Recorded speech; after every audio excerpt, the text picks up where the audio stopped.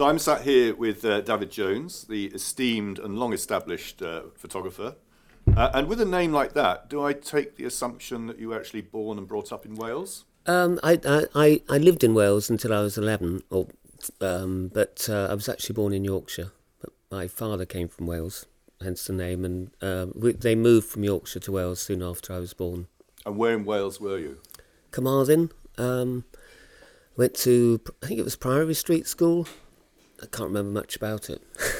So it's quite rural Wales rather than the valleys or bigger cities. Yes, yeah. And at the age of 11, you moved to where? We moved to Oxford, where I went to school, and I went to school till I left school at 16, and did a variety of jobs. Had quite a lot of experience. I learned a lot about Oxford, the town. I worked for a while as a window cleaner, cleaning the windows of one of the colleges, and I worked in the steelworks and the Bodleian Library. I worked underground at the Bodleian, which I loved. A lot of very eccentric people working there. And I did a foundation course at Oxford Polytechnic when I was 18. And is that where you discovered photography? Well, we had a teacher who, funny enough, I can't remember his name because it was only a 3-day course, but he was later discovered he was the father of Yasmin Le Bon. But he was a photography teacher who was quite inspiring, and he gave us Rolleiflexes. I think we were split up into a team. We'd share a camera. I think he said we could go out and he suggested we take pictures at an exposure of 2 seconds at f11 on FP4. It was middle of winter, which we did, and we got these quite interesting pictures. And I remember not wanting to leave the darkroom, and he let us stay through the lunch break. Normally they'd close. As a foundation course, it was run by a teacher called Len McComb, who was quite strict about teaching skills of drawing and observation. And I think that was a very good training for taking pictures, actually. Just, it was a very old school Camberwell style of teaching. When we had to choose where to go, I had an open mind about what I did, but I was worried about getting a job.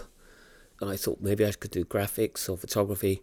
He insisted I do fine art, and said just know that you've got to do fine art. You can't do anything else. And I went along with this, followed his advice. I sort of remembered it.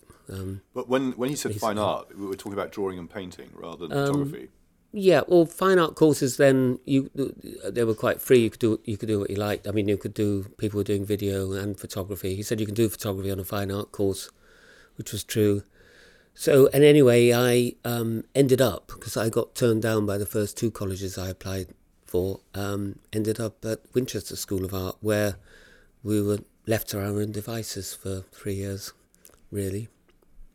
And just coming back to these Oxford pictures, the ones taken with 2 seconds must have been quite blurry then. I mean, they were taken during daylight, even though it was winter. Yeah, well, it was raining. We went outside, and they were quite interesting. There was sort of, I remember there was a picture with car headlights that illuminated someone, and you could see images. They weren't completely blurred.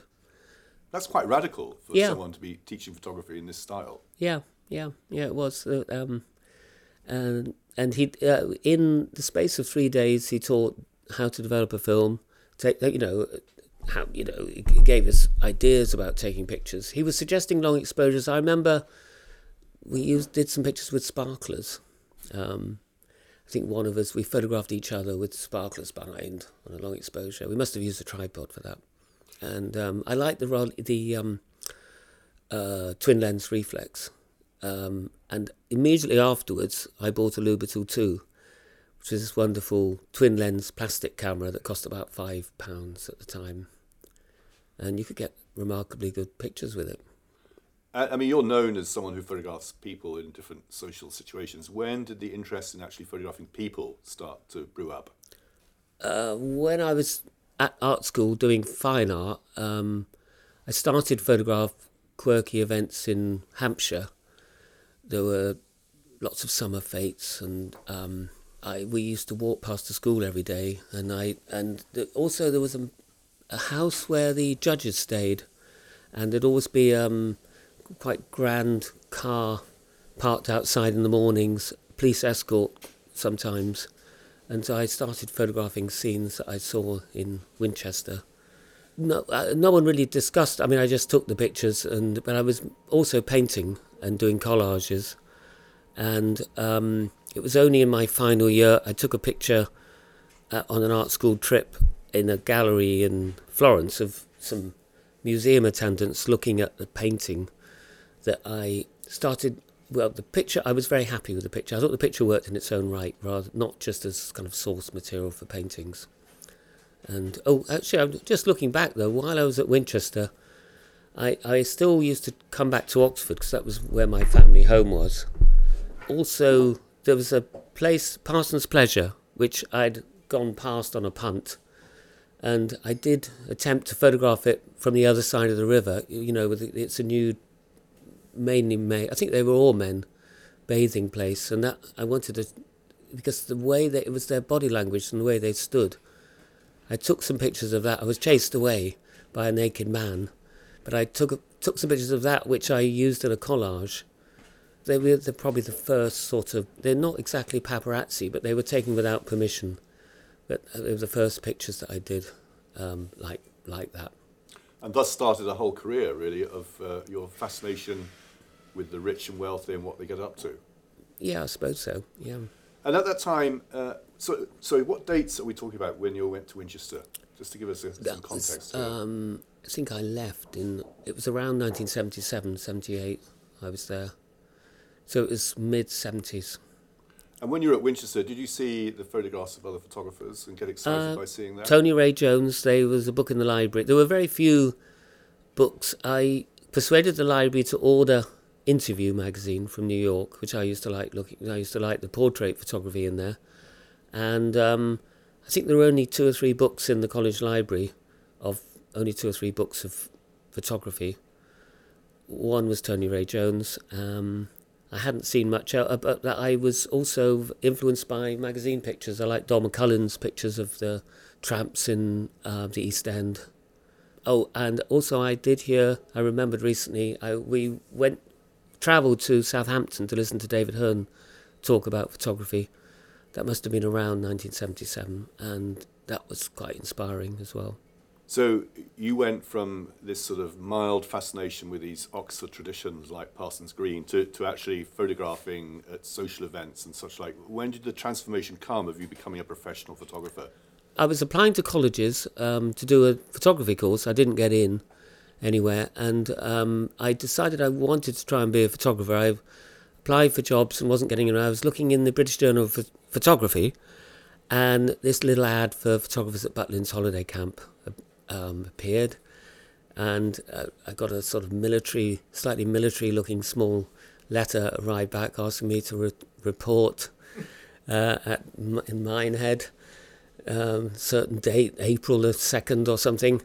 Had no idea what I'd need to do, and I was interested in going anyway. So I thought, well, I could take pictures there, and I didn't know whether I'd be able to do it because I knew you had to collect money from people, and which I didn't know how I'd managed doing that. But anyway, I reported for duty and met the other photographers, got given the chalet key, sharing a chalet and a uniform and a Praktica camera.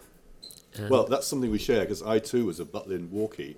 Yeah, I did it for 2 years. First really? As a black and white. Yeah. And then second year got promoted, in inverted commas, to being a colour walkie photographer. Oh, really? They didn't have black and white. Yeah, but what year was that? This is 71, 72. Oh, yeah.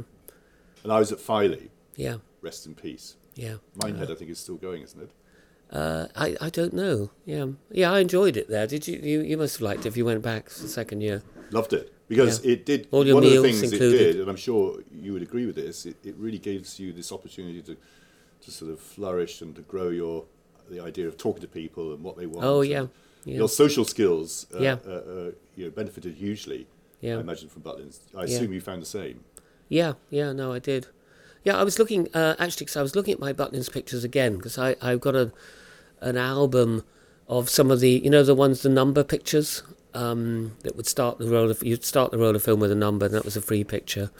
And I at that time, a lot of we were mainly doing fill in flash in the daylight, which reminded me of your pictures later on. And did that influence your photography? You know, the style that you started at Butlins, did that influence you later on, do you think? Not really, because we didn't use so much flash. We used it in the dining halls and at night, because the advantage of being a colour walkie is you could go around to the Beachcomber bar. Yeah. I think they had one at Winehead too, because they had them everywhere. Yeah, they had the every same half everywhere. hour, the thunderstorm. And the black and white walkies weren't allowed in. So that was the domain, that was the exclusive area where the colour walkies would get together. And the thing that sold the pictures was heads together. I'll never forget that.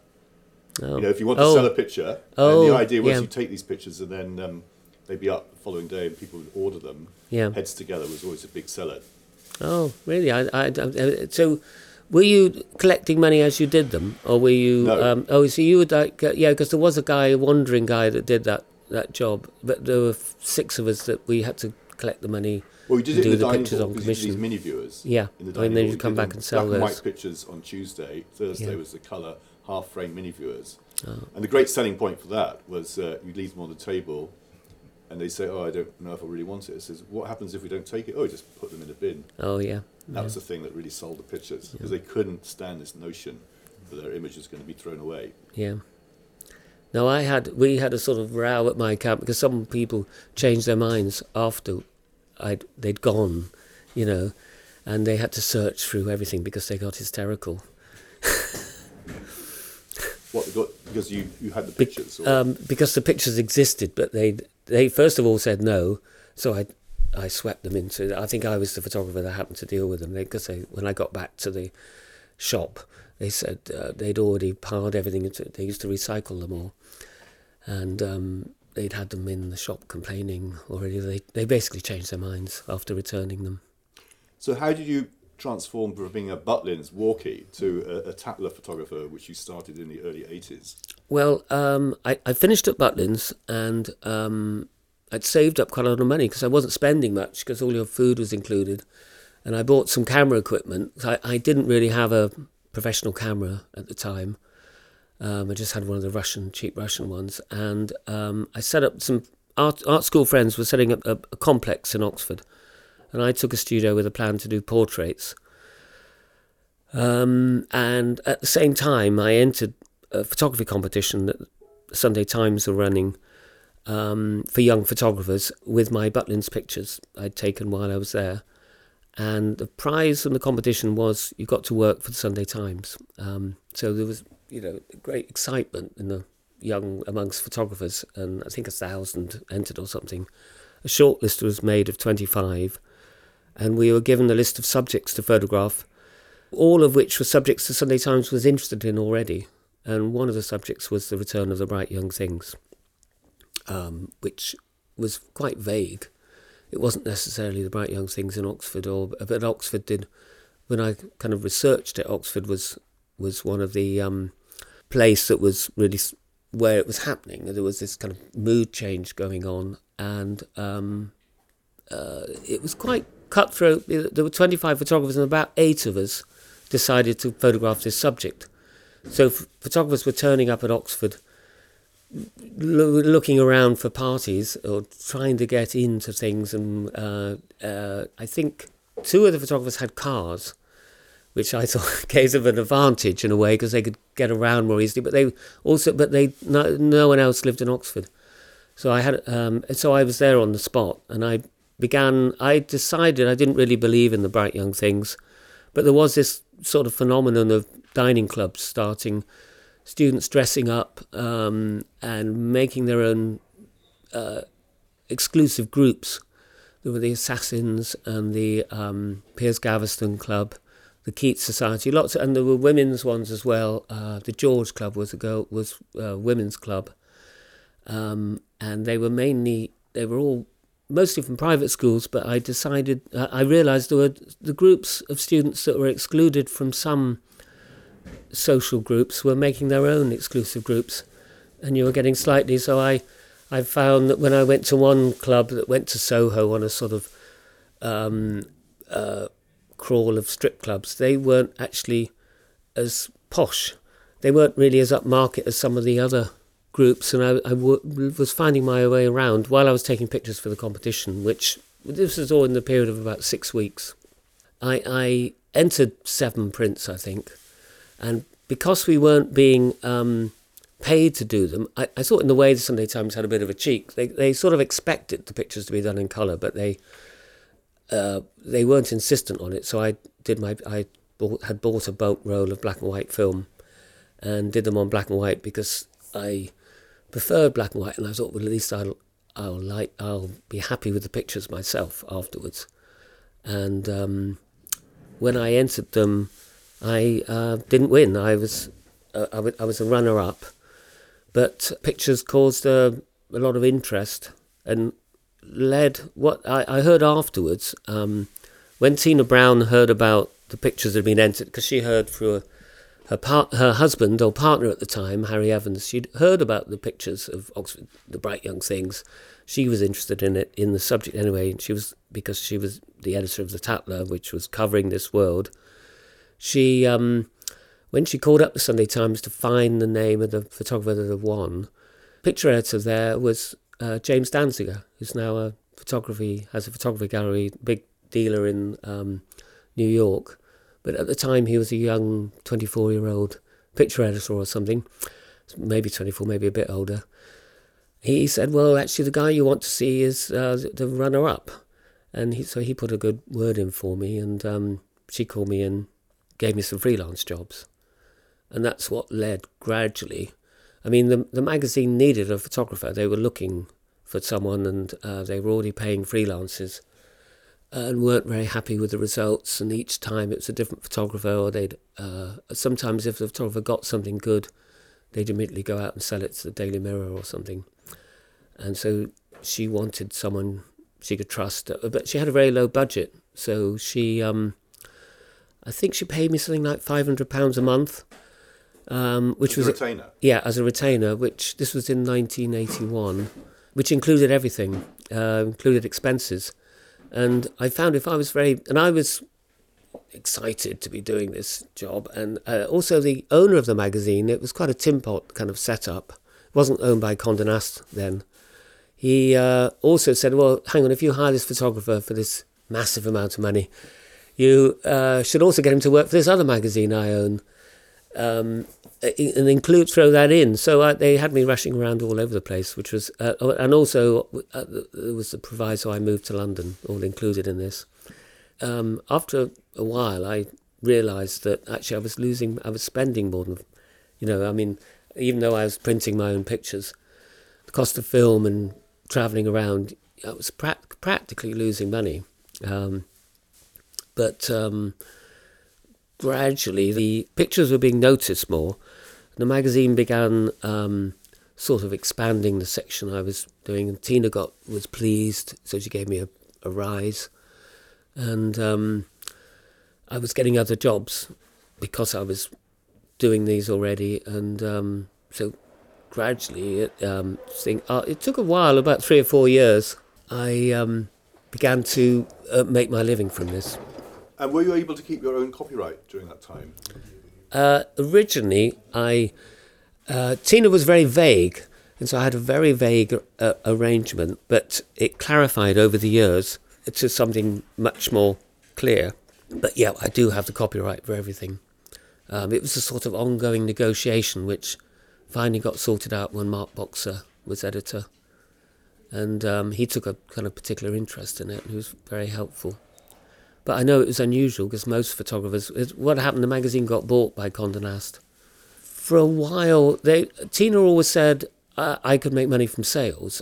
She just wanted first use. But there was nothing in writing. But it gradually clarified. And I assume by this time you were photographing social events in London over and above the Oxford traditional. Oh yeah, by this time I was sort of travelling. This was only in the space of a year, but I continued. I didn't think I'd completed the pictures I did in Oxford, and because I'd got to know Oxford very well, I would go back, and I had really a lot of free reign. I mean, originally there was a very small staff on the Tatler, and I was left to my own. Lots of people in the office would suggest things that I should photograph, but also their access was bad, so they it began improving over the years. But originally, for instance, I remember Tina was interested in a big ball that was going on in Kent, but they couldn't get into, and they asked me if I would mind going and standing outside or seeing what I could get. And so I did. I went, and actually I was looking back at the pictures because I was just standing in a country lane photographing cars going in and out of a country estate, but they're I stayed till 4 a.m, 5 a.m, till dawn. I stayed till dawn. And actually the pictures, there's one picture in particular where there's sort of raindrops on this car, and people didn't seem. It was quite an eccentric thing to do, really. I was just sort of there in my raincoat in the middle of nowhere, and one of the guests leaving stopped his car and said, "Do you need a lift anywhere?" And because I was stranded, there were no, and he drove me to the nearest station or something, and Mark. I still remember him.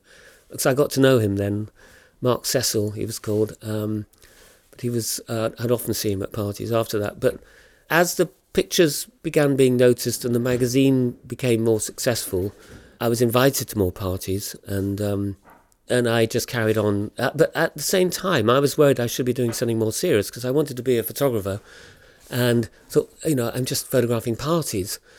And I remember phoning up picture editors on newspapers, going in to see them. I remember seeing Bryn Campbell, and he said, you should just carry on doing what you're doing. You've got this wonderful seam, and just, forget about working for, I think he was the Telegraph or the Observer at the time. Forget about working for us, just, keep it up. And so that encouraged me as well. I mean, I was slightly discouraged because I wanted to work for a kind of proper, because at the time the Tatler was a very tin pot publication, really, but it was a nice little niche with no one else really trying to do what I was doing. And you'd assume that dropping the name Tatler would help you get into events and you'd be welcome, but you're saying that wasn't necessarily the case. No, it wasn't. I remember one time there was a girl, Gabby Doppelt, this was before the Tatler had kind of expanded, and there was a secretary for the party section. She was the editor's secretary, and I remember she wrote, they knew about 7 big balls going on one weekend in the summer, and they wrote to all 7 these letters asking permission to photograph their parties, and one replied, say yes, out of 7.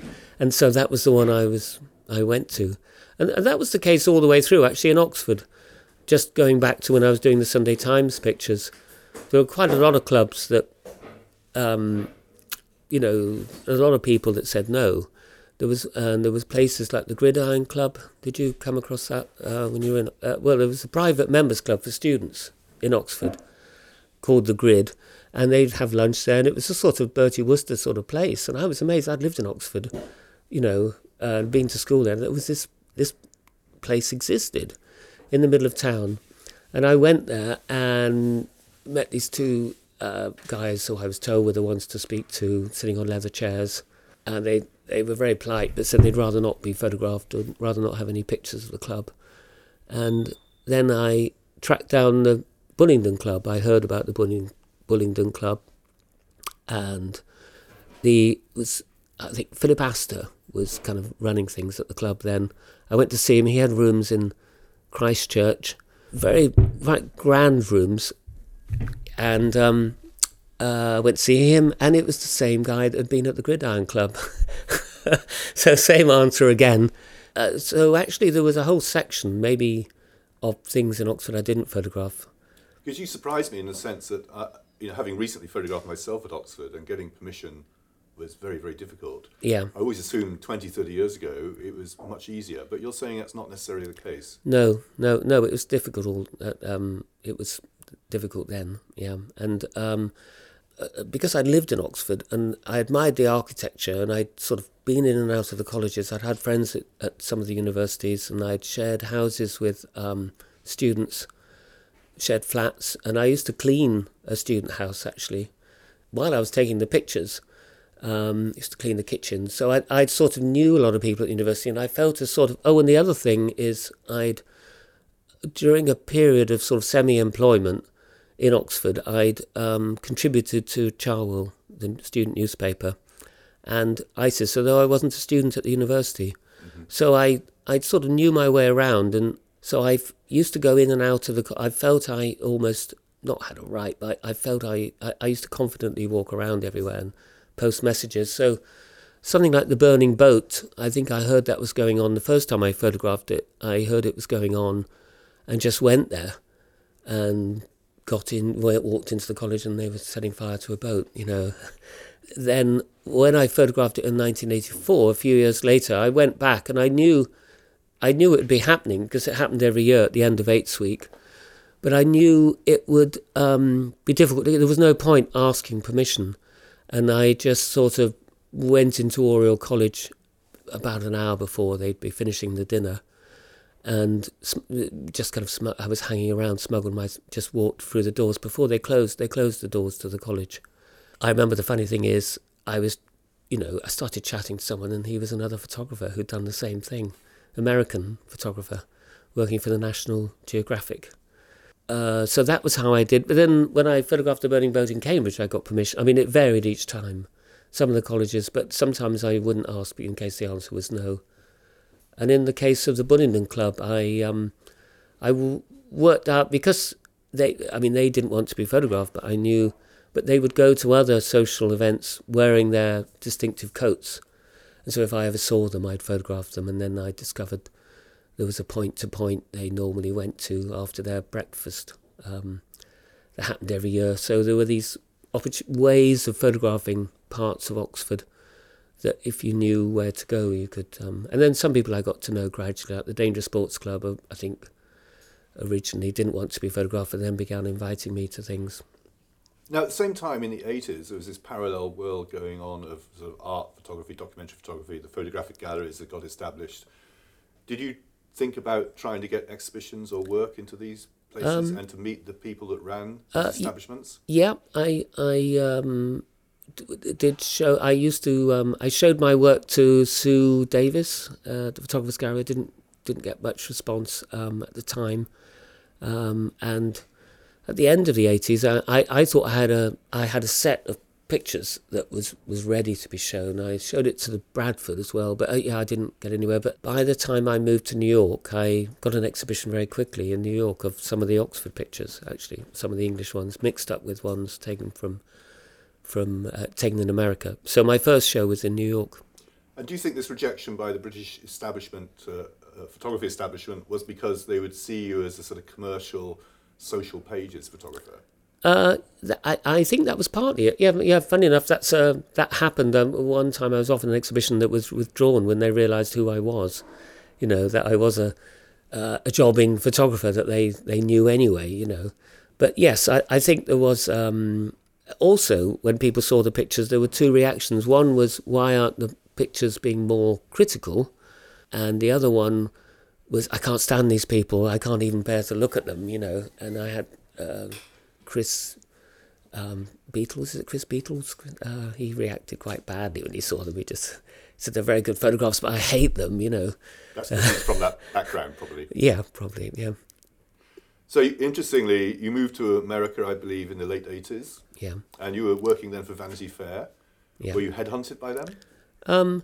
Not exactly. Well, Tina Brown, who'd been editing The Tatler, moved to New York, and what happened was, she had a frustrating period where she wanted some of my pictures for a story in America that she was running about England, and my editor in England, Mark Boxer, wouldn't let her have them. And I went along, I agreed with his decision. And at the time, this was about 1987, she said, well, you know, she sort of offered me a job, which I didn't accept. I was happy in England. But then Mark Boxer sadly died, I mean, very tragically, and the magazine I got a feeling that they started talking about running pictures of people smiling. Or, you know, basically they wanted pictures all the time of parties of people smiling, and I was getting these warning signals, and I went back to America and saw Tina again, and she first of all had me over for a month taking pictures, which I enjoyed a lot because they put me in a hotel, and it was a new world to photograph. Was it very different photographing in the States to the UK? Yes, the people were older on the whole, and there were lots of photographers, and the magazine expected more pictures.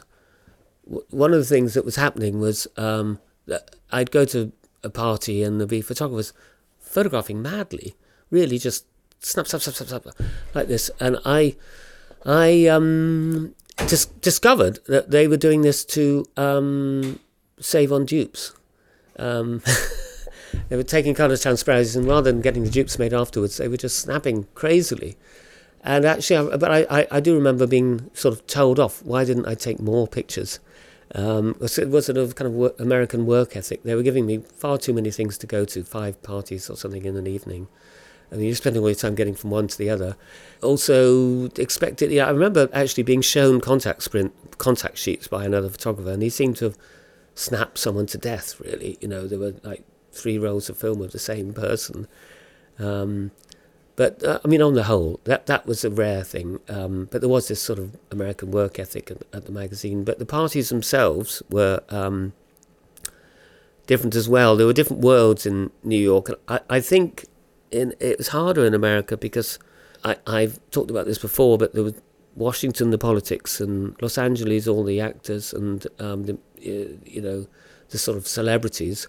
And then New York had the ladies who lunch, social X-rays, and also then the downtown scene, like hardcore bohemians, which the magazine didn't want at the time, which I think was a mistake. I should have been photographing. In a way, looking back, I was photographing the wrong things, because and then the other thing, they put far more resources into it, not necessarily with more success. I had an editor who went with me to parties and would point people out, and he felt it was his job to basically stand by my side, which I found very irritating, and had long discussions about this, trying to shake him off, but he was very nice, introducing me, telling me, explaining things, and introducing me to lots of people, and a world I didn't know much about, but I'd have preferred to being left to my own devices.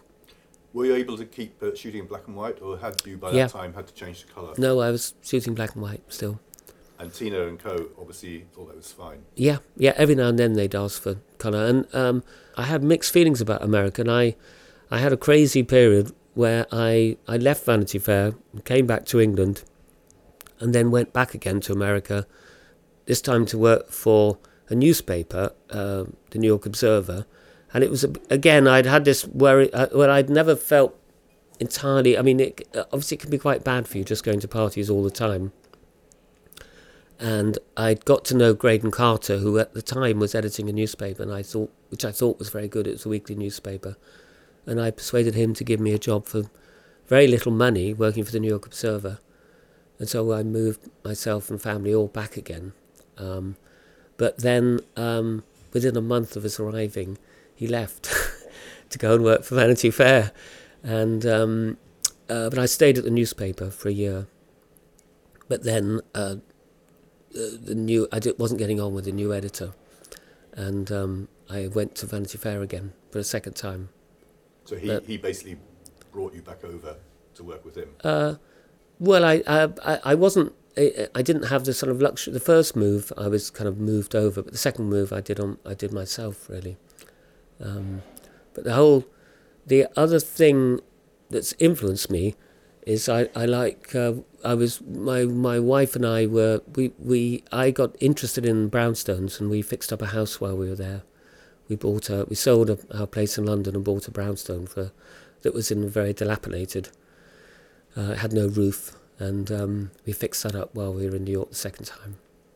That probably earned you more money than shooting. It did, yeah, it did. How long did you stay in America before you came back to the UK? Not long. I wish I'd stayed longer, really, 2 years. 2 or 3 years. So we came back in 96, 95 maybe. And when you came back, were you then just freelancing, or did you have a particular association with magazines or a retainer? I was freelancing, and it was a bit like the move there, where everything goes. I mean, when I went to America the second time, the news, Greg and Carter, the editor I wanted to work for, left the newspaper soon after. When we decided to come back, our children were at a sort of critical age, around the age of 11 and 9, and I came back on a sort of a looking around for work trip before we actually moved back, and the Telegraph offered me a job, a weekly column, and so then we gave up the school places, but then the Telegraph changed their mind. But we'd already decided to move back to England by that point, so then we carried on and moved back anyway. So I had no job, but then I got a mixture of different freelance things. And by this time, had you started a licensing business yourself, where you would literally sell the pictures to different editors? Because your accumulated archive must have been pretty good in terms of having many famous people included. Yes, I'd been doing that sort of carefully. I'd been doing it from the mid-'80s, really, but it didn't really... it was a small part of what I was doing.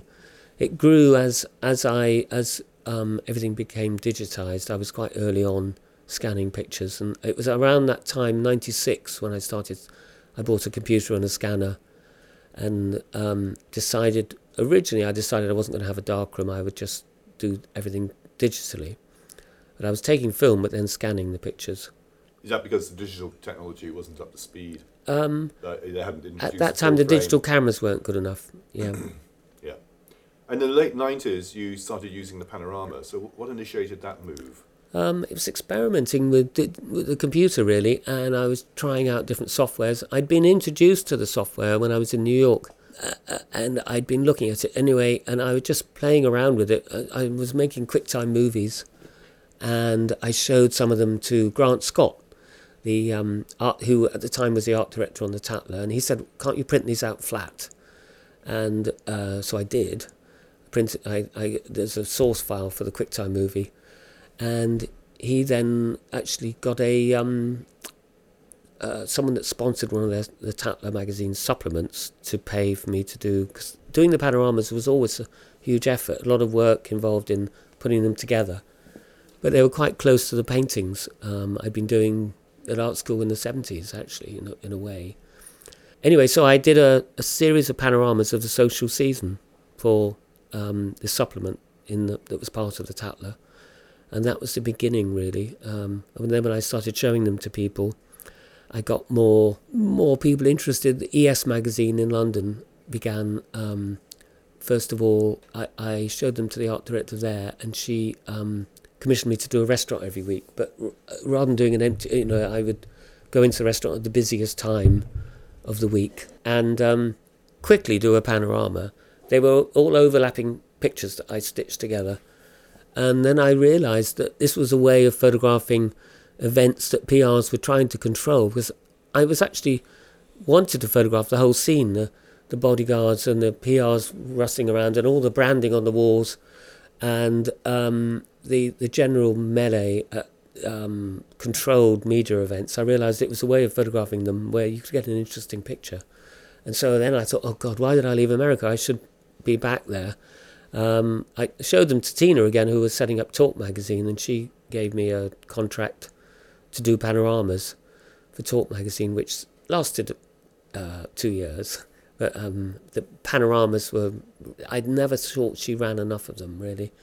ES magazine, I got quite excited. At the height of ES magazine running the restaurant panoramas, they ran one over 3 pages, which I was just very excited about. A picture that you could keep turning the page in the same picture. And then I was showing them to other magazines, can't you do this? Can't you run a picture over 3 pages, They started running them smaller, and around the same time I persuaded the Telegraph. I had a fantastic run of panoramas for the Telegraph, doing one every week for 4 or 5 years, and I didn't dare have a week off in case they started putting something else in, So moving forward now and thinking about the last, say, 10, 15 years when the magazine market has really gone into decline, how have you been able to survive that sort of massive transformation in the photography business? Well, it's been difficult. I've had a big decline because my sort of working method, my business method really has been to persuade magazines and newspapers to pay me to do what I want to do, and they haven't had to, they've cut back on that. I think they were sometimes the party page part of magazines was something the editors didn't really like particularly, but they didn't care about that much, but they were happy to have someone do it. It might sell ads or something, but then as their advertising revenue's gone down, they just haven't had the resources. So I lost a lot of different jobs. And then and magazines have got more cautious, so they haven't wanted to run pictures that they've gone for the cheapest agency pictures on the whole. Although I still every now and then have had a sort of scoop, which has kept me going for a while. But no, over the last few years I've started. So I had more time. I had a magazine that folded at short notice that I was working for, and that was when I began going back and looking at my old pictures again and re-editing them and printing out. I printed a box of prints, my first box, which you have already, Exhibition in a Box, where I was looking back over the early part of my career, just printing up partly for fun, just for the pleasure of printing the pictures, but also because I wanted to sort of somehow guide people that looked at my work into different edits of my pictures. Yes, because what you have accumulated is a remarkable archive of British social life from the 80s onwards, really, because whenever I go to London and I'm at a party or the occasional time when I've had a commission like doing some work for the Tatler about the season, you're always there. And you know everybody. You walk into a room, or someone walks into a room and you know who they are. Most of these people, I don't know who they are from Adam. Yeah. So your experience and accumulated knowledge in that is almost second to none. Oh, thanks. And when I see you at these places, I assume, are you just going because you want to go, because you've got the connections, and you may or may not get a picture? You're not accepting or going because you've been commissioned.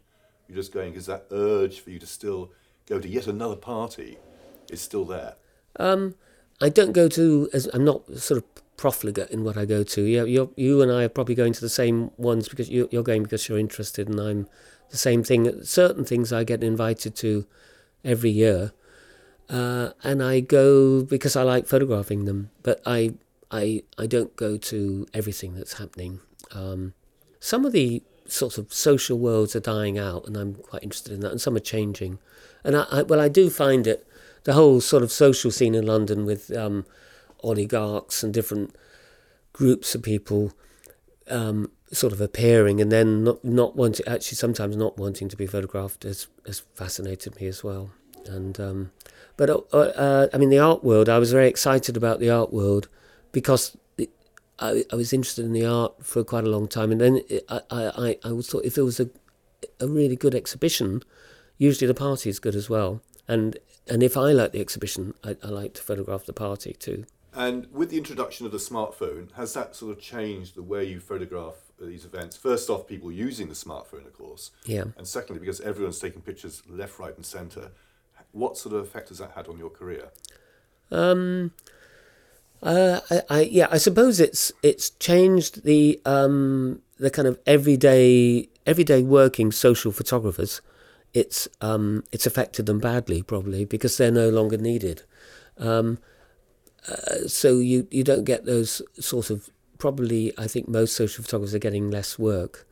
I'm still getting, but it was the magazines I liked working for, rather than the sort of money is in private jobs, which private commissions. I still get some of those, and but it hasn't really affected the way I work. First of all, when smartphones were appearing, I got very excited whenever I saw someone using a smartphone at a party. I was photographing because I like the light; it lights up their faces, and also just you get all sorts of funny moments where people are at this exciting party, but all they're doing is fiddling around with their phones, But I wonder where it's going to go. I think there's going to be a move against it. It's going to be a sort of, it's going to be a kind of social no-no to be looking at your phone at a party. And then 20, 30 years later, you have now, if you like, started thinking more about the art world. You've made your boxes. You're making prints, very nice prints that you've done yourself. Have you had any more positive response from the photography art market in this revival of work that you've initiated? Yes, yeah, I think I have. I mean, it's gradual. I've been selling more prints. I mean, my income has changed. It was sort of almost 100% editorial, whereas now the print sales and box sales of boxes have increased quite a lot, and that's also, it's encouraging, but also it's enabled me to carry on working, and if there's something I want to do, I can finance it. And the one big thing that's missing in your career is, guess what? No, I don't know. A book. Oh, yeah. Where good is it? question. What's happened? Yeah, it's a good question. I've thought all that, a sort of series of disasters. Really, I've sort of turned down Thames and Hudson in about 1990, I think, when they actually offered an advance. So I went for someone that was more charismatic than at the time. I hope I'm not being rude about Thames and Hudson, but and then he changed his mind or lost interest, and a series of disasters. But I am hoping to do a book. In a way, though, because I'm still going through the pictures, I'm glad I didn't do one I was ready to do one in 1990. I'm glad I didn't do it because it's given me more time to think about the work, and I've been surprised. The box of sleepers I did, James Hyman was looking at the box, and the collector and gallerist James Hyman, and he said, "Why is it 19 pictures? Can't you make it 20? It's a nice round number." And I looked through my files again and found one I just never noticed before, which is now one of my favourite pictures in that collection. And that made me realise, God, there's pictures I've never looked at hidden away in the contact sheets. And that's those pictures I was showing you of the burning boat. That's why I looked at those again. So I'm still finding pictures. And taking them. Yeah, and still taking them. If you were to do a book, would you want to show the whole span of your career, coming into the colour panoramics and the more recent work, or would you want to stick to the sort of now well-established and very strong pictures from the 80s and so I think they're separate books. The Panoramas is a separate book to the black and white early ones. And there might be, I still haven't really approached looking at the American pictures properly. So I'm thinking of doing an American box and trying to promote it in America. But I haven't really got to that yet. I'm still looking through the early 80s pictures. And I recently went back looking at the Butlins pictures and was surprised what I found there. They're still not bad, the ones from Butlins. And when you go to a party these days, I mean, do you really think you're going to get something different? Because you've been to so many, you've seen so many things. In one sense, you might say, well, you've exhausted that subject. There's nothing more to do. I've wondered about that, and it's one reason actually why I wasn't. I didn't really want to leave London, but one reason why I moved was I thought, well, it'll make me do something else, just photographs, So I won't just, because when I was in London all the time, when I would just, if I was invited to a party, I'd go to it.